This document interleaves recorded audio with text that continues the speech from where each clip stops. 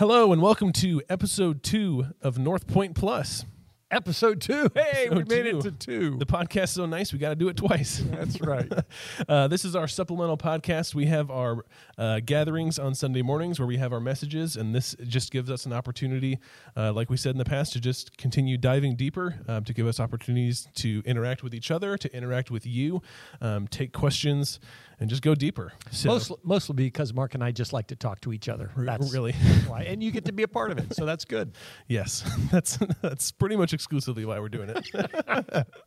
But we got some good questions today, Rick. We got some zingers. Oh, I'm ready. Zing me. You might get stumped, so I'm just going to dive right in. First one's a quick one. Yep. This is from Dan Ermetlu. Yep. So thanks, Dan. Asks, so in your message you mentioned an author. Yes. That was impactful. Who was that author? The author's name is Gary Ezzo. Okay. He wrote a book called Baby Wise. Okay. That's just a great book for when you have a baby, about how to manage, especially that first year. But he and his wife Anne Marie wrote a curriculum called Growing Kids God's Way that impacted Deb and I in a really, really positive way in terms of helping us as we raised our 6 kids. And one of the common themes through that whole curriculum is to help teach your kids how they interact with others, with honoring others, and that's dependent upon helping them understand having a rational preoccupation with the preciousness of others. That's the phrase that's there, and I love that phrase because it says that your mind is really spinning about how important God made other people, and so it allows you to think about how the choices that you make or that your kids make impact somebody who owns the stuff that they're playing with, or or how their comments impact those other children or adults or whoever it is. Yeah. So good stuff. Yeah. That's great. I'll have to add that to our Amazon wish list. Yeah, there you go. This is a question that I had. So we read from the book of Acts. We read a few passages from Acts. And Acts is just a crazy book when you actually get time to sit down and go through verse by verse, chapter by chapter. And one of the things that often promotes, or I guess a question that arises when going through the book of Acts is when you see that church first start, everyone sells everything. It says they sell all they own. They were generous with one another. No one had any need at all. So why today are we not asking everyone at Northpointe to sell everything they own just like they did in the church of Acts? That's a great question. I think that the answer is that it's that what happened in the first century caused the believers to recognize what they needed to do to help be the body of Christ. And in some cases, they did sell everything that they owned. But at the end of Acts 4, it talks about Barnabas. And it says that he sold a piece of property. So he was a part of the church in Acts 2. So they didn't sell everything that they had. He's the one guy that didn't sell everything.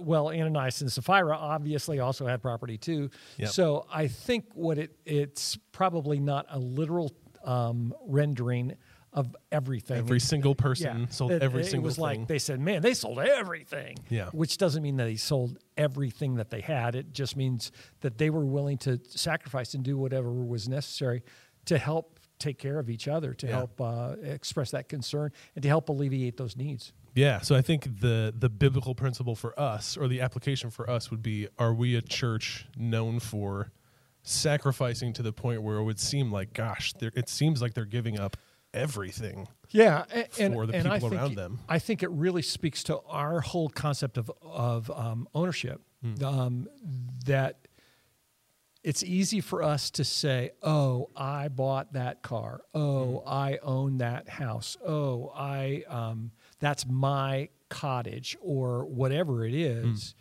rather than recognizing everything that we have is on loan to us because we're not taking it with us when we die. And that God has blessed us with those things. And when we see things with that perspective, it's pretty easy to hold things with an open hand and say, oh, you know what? Yeah, I have a car that I'm not going to be driving for the next several days, and you have a need, go ahead and do that. Or, whatever it is, being willing to share, even if that or maybe especially if that involves sacrifice. Yeah. We tend to be willing to give out of our abundance, to loan out of our abundance. Oh, you know what? I've got 3 of those things. Yeah, go ahead and take it. I've got 2 chainsaws. You go ahead and borrow one. Rather than thinking, no, you have a need for chainsaws? Go ahead and take mine. And what that means is that I'm not going to cut down my trees for probably another 3 weeks, and that's going to create some inconvenience, but you have a greater need than I do right now. And so I'm willing to sacrifice. I'm willing to prefer you above myself. Yeah, that's a great way of putting it. This next one, I'm just going to kind of bring up the topic and then let you run with it. Oh, boy. So you brought up in your message this concept of diving deep and swimming wide. So maybe for someone that wasn't paying super close attention during the message, unpack a little of what that means and then unpack more of what that looks like and why that's so important for us. Yeah, let me just say this, because we're still figuring out this whole podcast thing. We probably need to do just a big overview statement. Obviously, if you're watching, hopefully you've already experienced the message, but we're talking about the context of the church and how the church interacts with each other, both universally and locally. So the whole concept of diving deep and swimming wide is that I think that what can happen is that we surround ourselves with people who are like-minded, with other followers of Jesus. We put ourselves into disciple-making relationships, and we say, oh, that's the thing that really helps me grow, and I dive deep into that. And so I let people in at a deep level. We have conversations about things that really matter and that really are core to our relationship with Jesus. And so we dive deep with those people and we say, that's enough. You know what? As long as I have that, as long as I have my life group, I'm good. As long as I have that mentor in my life, I don't need anybody else. And we need to have those relationships. That's that concept of diving deep. When you dive from very high up and you hit the water, you go down a long way. You dive deep. But we also need to swim wide, and we need to understand that in the body, what God is doing in us impacts people besides those people that we dive deep with, and so that we need to be intentional about reaching out to other people, and reaching out beyond what our little circle is. So I'm involved in a life group. I love my life group, and we have great, deep conversations in my life group. Those are people I'm doing life with. But I circulate at church. I have interactions at church when we gather to worship with all kinds of people who are not just a part of my life group. And I'm spurred on to good deeds by those other people, not just the people in my life group. I'm able to encourage other people, and other people are able to encourage me. And so I would say to you, man, if you're involved in a ministry group, in a life group, in disciple-making relationships, whatever those are, that's so important. But think beyond that and how God can use you beyond that. And I think even greater than that, we need to think beyond our local church. So I need to be involved in those relationships. I need to swim wide at Northpointe, but I also need to swim wide beyond Northpointe. One of the reasons why we hosted the Global Leadership Network, the Global Leadership Summit this year, is because we have a responsibility to the kingdom as a whole. And if I only dive deep here, we miss being a part of the greater work that God is doing across denominational lines, across country lines, and being able to be a part of that is a really good thing. So dive deep and swim wide. Yeah, that's great. And it kind of calls back a little to, it definitely calls back to the analogy we talked about last week of the actual body of Christ. Right. It would be a weird thing for your hand to say, I can't scratch the itch on my shoulder because, I'm really just close with my forearm. So I'm going to deal with things in this area, and I'll let the neck take care of that. Right. Like the body of Christ is meant to swim wide in that sense and address the needs of the whole body, not just the localized areas of that particular need.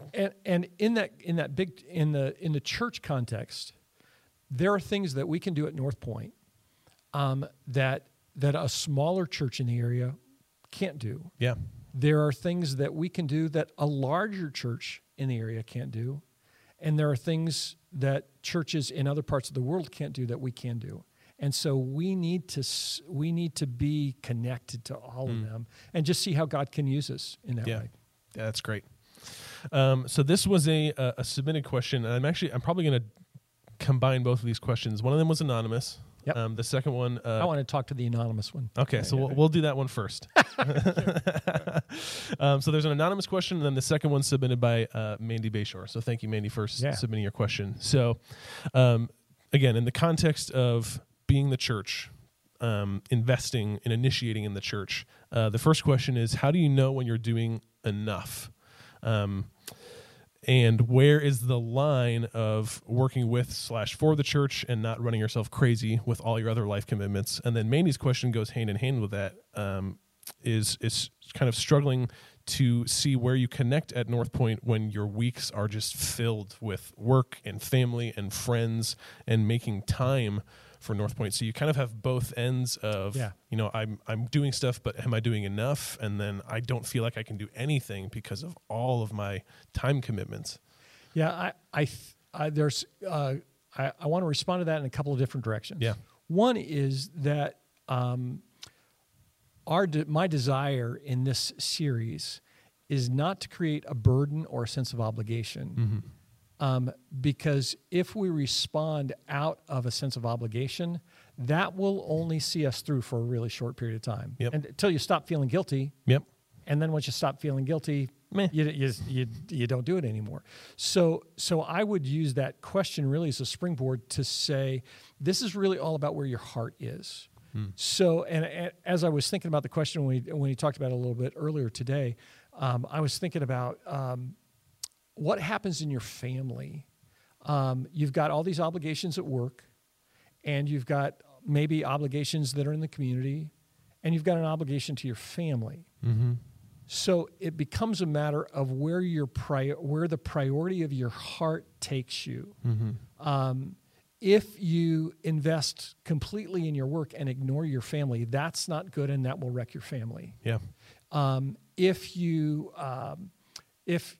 it may be that there are things that you can do that are part of what you love and find joy to, that you can bring your family into. It's just a natural expression of who you are. So when my kids were a lot younger and I was playing softball, as a family, we would go do the softball game together. And that was great fun. I got to play softball. My kids got to watch me play softball. The kids would play on the playground. I'd watch them play on the playground. Deb's talking to the other wives and people around. It was an event that became a family event because that was part of what we were doing how we were doing life. I think the question here is to recognize that as a follower of Jesus and as a member of the body of Christ, our heart needs to be with the church. That doesn't mean that we only do church things or that there's a certain percentage of things that we do that are connected to the body. What it does mean is that we're constantly evaluating the things that we do for what's most important in our life. So if you're watching, if you listen to me very long, if you talk to me, I love racquetball. If I'm playing racquetball so much that my relationships with other people in the church stop happening, that's too much racquetball. Yeah. If there's a way that I can bring people who are getting to know Jesus to come with me to play racquetball, win-win. That's a huge deal because I still get to exercise. Yeah. We get to have great conversations, and that becomes just a part of how we connect to each other. So I would say to somebody like Mandy that I know has huge ministry in her job at school. Her job really is a significant part of her ministry.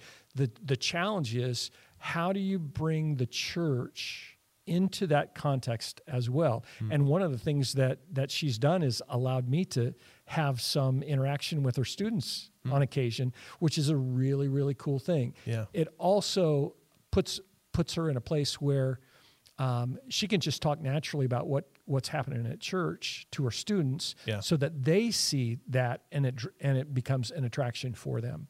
But there always is really a challenge to say, okay, all of these things that fill my schedule, how important are they? And God, help my heart for your body to grow, because we all make time for the things that are most important for us. Mm-hmm. So if my heart is for the body of Christ, I'm going to say no to some things so I can say yes to the body of Christ. Yeah. And that's I think the challenge. It's not a question of, oh, you have to give 8 hours a week to to serving in the church somehow, or having some kind of relationship like that. Yeah, and I think along with that, recognizing that we all go through seasons of life, right, where it looks different. Yes. So like in my life, we just had a baby, so church involvement would look very different yeah. now than it did 6 months ago, 6 years from now. Right. And two, along with that, we can kind of go through seasons, and other people in our life go through seasons, and we can play the comparison game. Yep. Of, well, they do put in 8 hours a week, and look at the ministry and the results that they can have. And some of that is good to have that conviction of, to really evaluate priorities. And some of it is we can't play the comparison game. Right. Because that's not a healthy way of evaluating what God is putting on my heart. Yeah, that doesn't necessarily measure significance. Right. When we compare to what somebody else does. Right. So right now, Deb and I, empty nest. Our 6 kids, our 7 grandkids aren't at home. Yep. We have time to be able to do things that we didn't have time to do when we were raising 6 kids. Yeah. But there were some things that we could do with 6 kids in terms of ministry and ministry within the church that we can't do now as empty nesters, because we don't have the same kind of connections that we did before. Right. Yeah, that's great. Let's see, where are we at with questions? So this is one that I thought of as you were going through your message. And again, whenever you talk about the book of Acts, a lot of questions come up. And a fairly common critique / question of the church, especially in America, is, well, it just looks like a business model. The church it's set up where it has this hierarchy, and it just looks like it's run like a business. So what do you think about that criticism? And if there's validity to it, is that a bad thing for the church to look that way? That's a great question. And I would probably transfer your question and not use the word business, but an organization. Yeah. Because it clearly is an organization. Yep. And the way that I would respond would be, before I get to the end, to the full answer, I would say God created people. Yep. God created in people the need for communication, the need for structure, the need for systems, all of those things. So whenever you get people together, there begins to be some sense of order, because God designed that into us. There was order when he created the world. Yeah. And so the organizational principles that apply that help an organization be effective, because God also created in us the need and desire to accomplish things that matter. Mm-hmm. And when we do that with other people, that's an organization trying to accomplish those things. Yeah. So God created all that, which means the best organizational practices that help an organization fulfill its purpose, those are God-given. Those are not from Satan.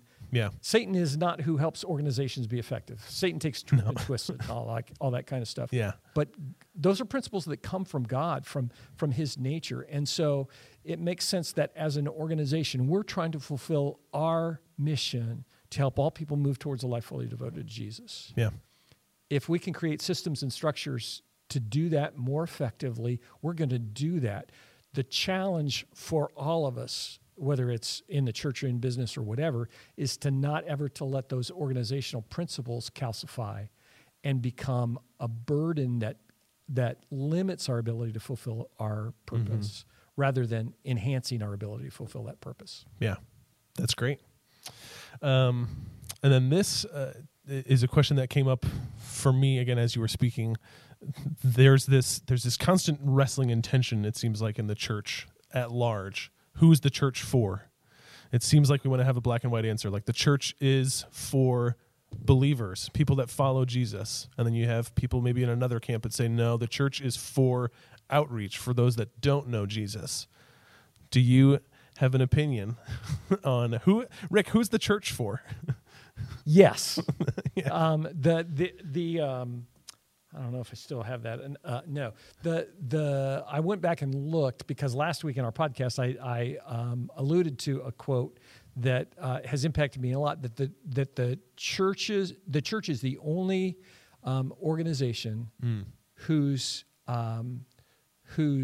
purpose is for those outside of the organization. Yep. The church exists to help us come to know and follow and love Jesus fully, and to help us introduce people who don't know Jesus to know and love and follow him completely as well. So the benefit of the church is for the people who don't know him. Yeah. So if we're effective as a church, it's got to impact the community. It has to have ripples that go far beyond what happens inside the building itself. And if we're effective as a church, God's going to be lifted up, and people are going to see how good he is and how much he loves them. And so if we're effective as a church, people who come and are drawn to him are going to say, I want to experience that. Yeah. And so clearly it's for people who are fully devoted followers of Jesus, for disciples, and it's for people who don't yet know Jesus, both. Yeah. Well, it's not as controversial an answer as some were hoping for, but it does bring good clarity. Yeah. And so this last question is kind of a two-parter.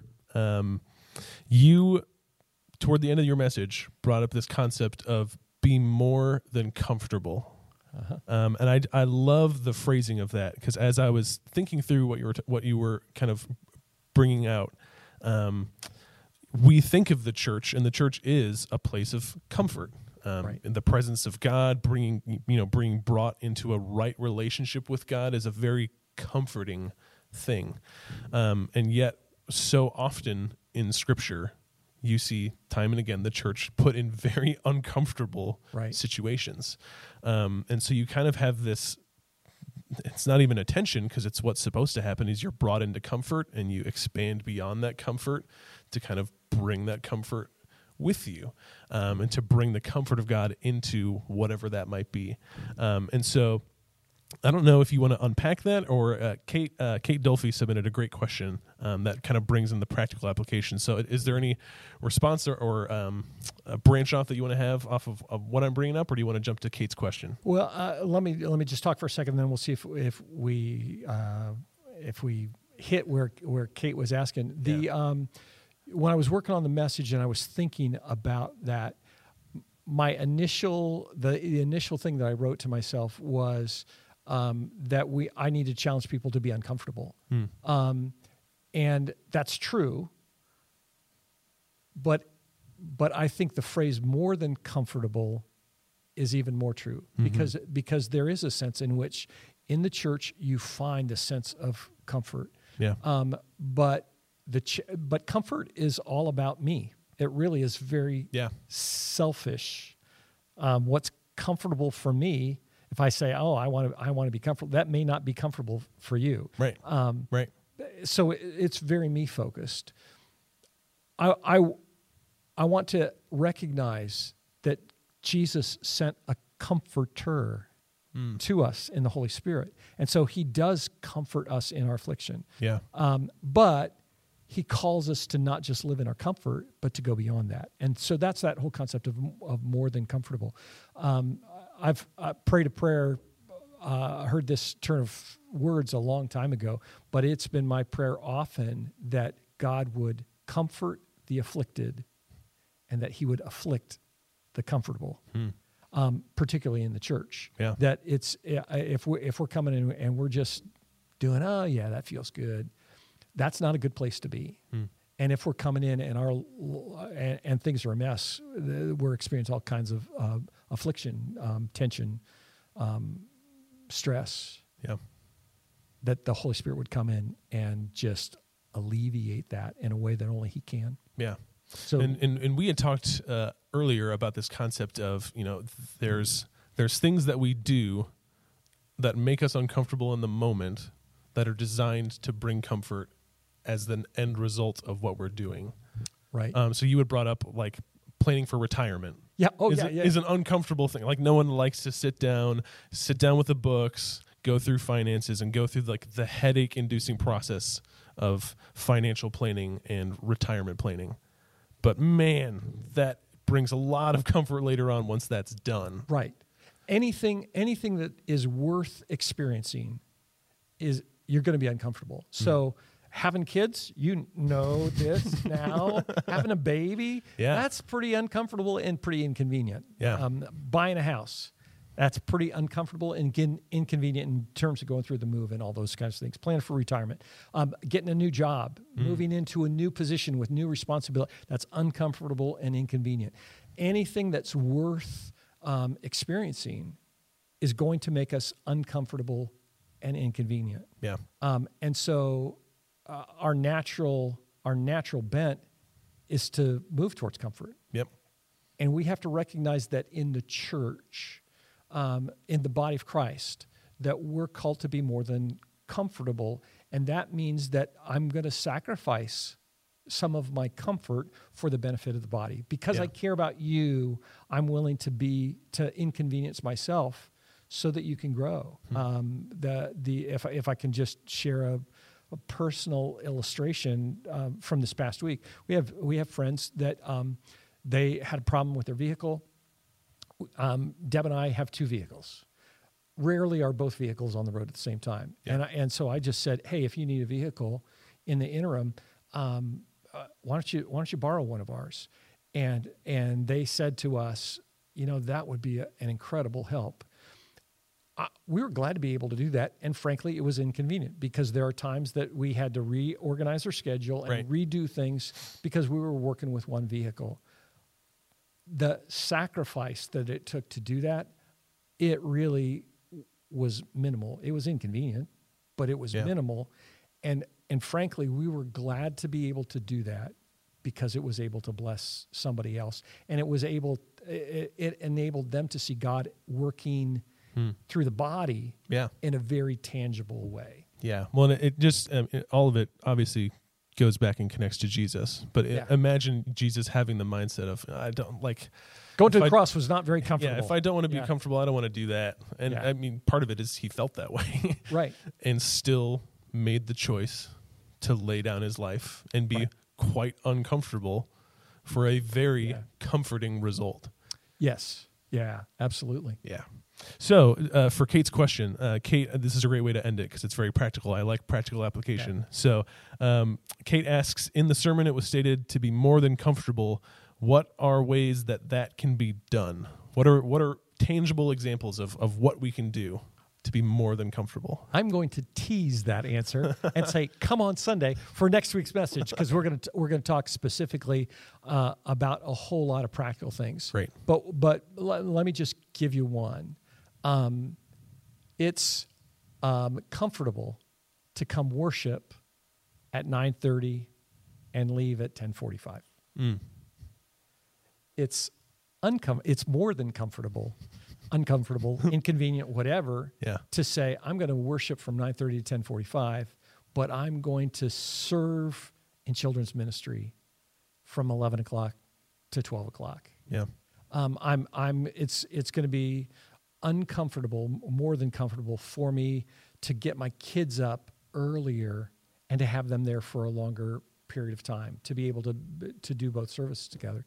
Yeah. It's but that's being more than comfortable, but recognizing that in that context, it impacts the body in a huge way. Yeah. Second illustration, it is more than comfortable to have a life group in your home. To have 6, 8, 10, 12 people that come into your home every week. Yep. For a lot of people, that's just inconvenient. Yeah. But if you can provide the right context for people to learn to know and love Jesus and to have a group of people that can help them grow deep, man, that's so worth it. That's being more than comfortable. Yeah, I love it. That's But come all. Sunday, because I got a whole list of things. Great. That's all the Or questions live I stream, have. or live stream. We can live stream as Yeah. well. We'll do that. That's all the questions I have. Rick, is there anything on your end that you want to dive deeper into, or have we covered the depths? I'm sure we haven't covered the depths, but I'm looking forward to this Sunday. I think we're going to conclude the series this week, Yeah. and with some real practical things about, okay, what's it really look like to be a part of the body of Christ at Northpointe in particular. We've talked about the church universal, the biblical basis for what the church needs to look like, how important it is to be connected to each other, to be invested. We're gonna dive deep into the practical nature of that this week. Great. Can't wait. Yeah, sounds good. Awesome. Well, thanks, Rick, for your time. Thank you guys for submitting your questions. Hopefully this has been beneficial, and we'll see you guys next week. See ya.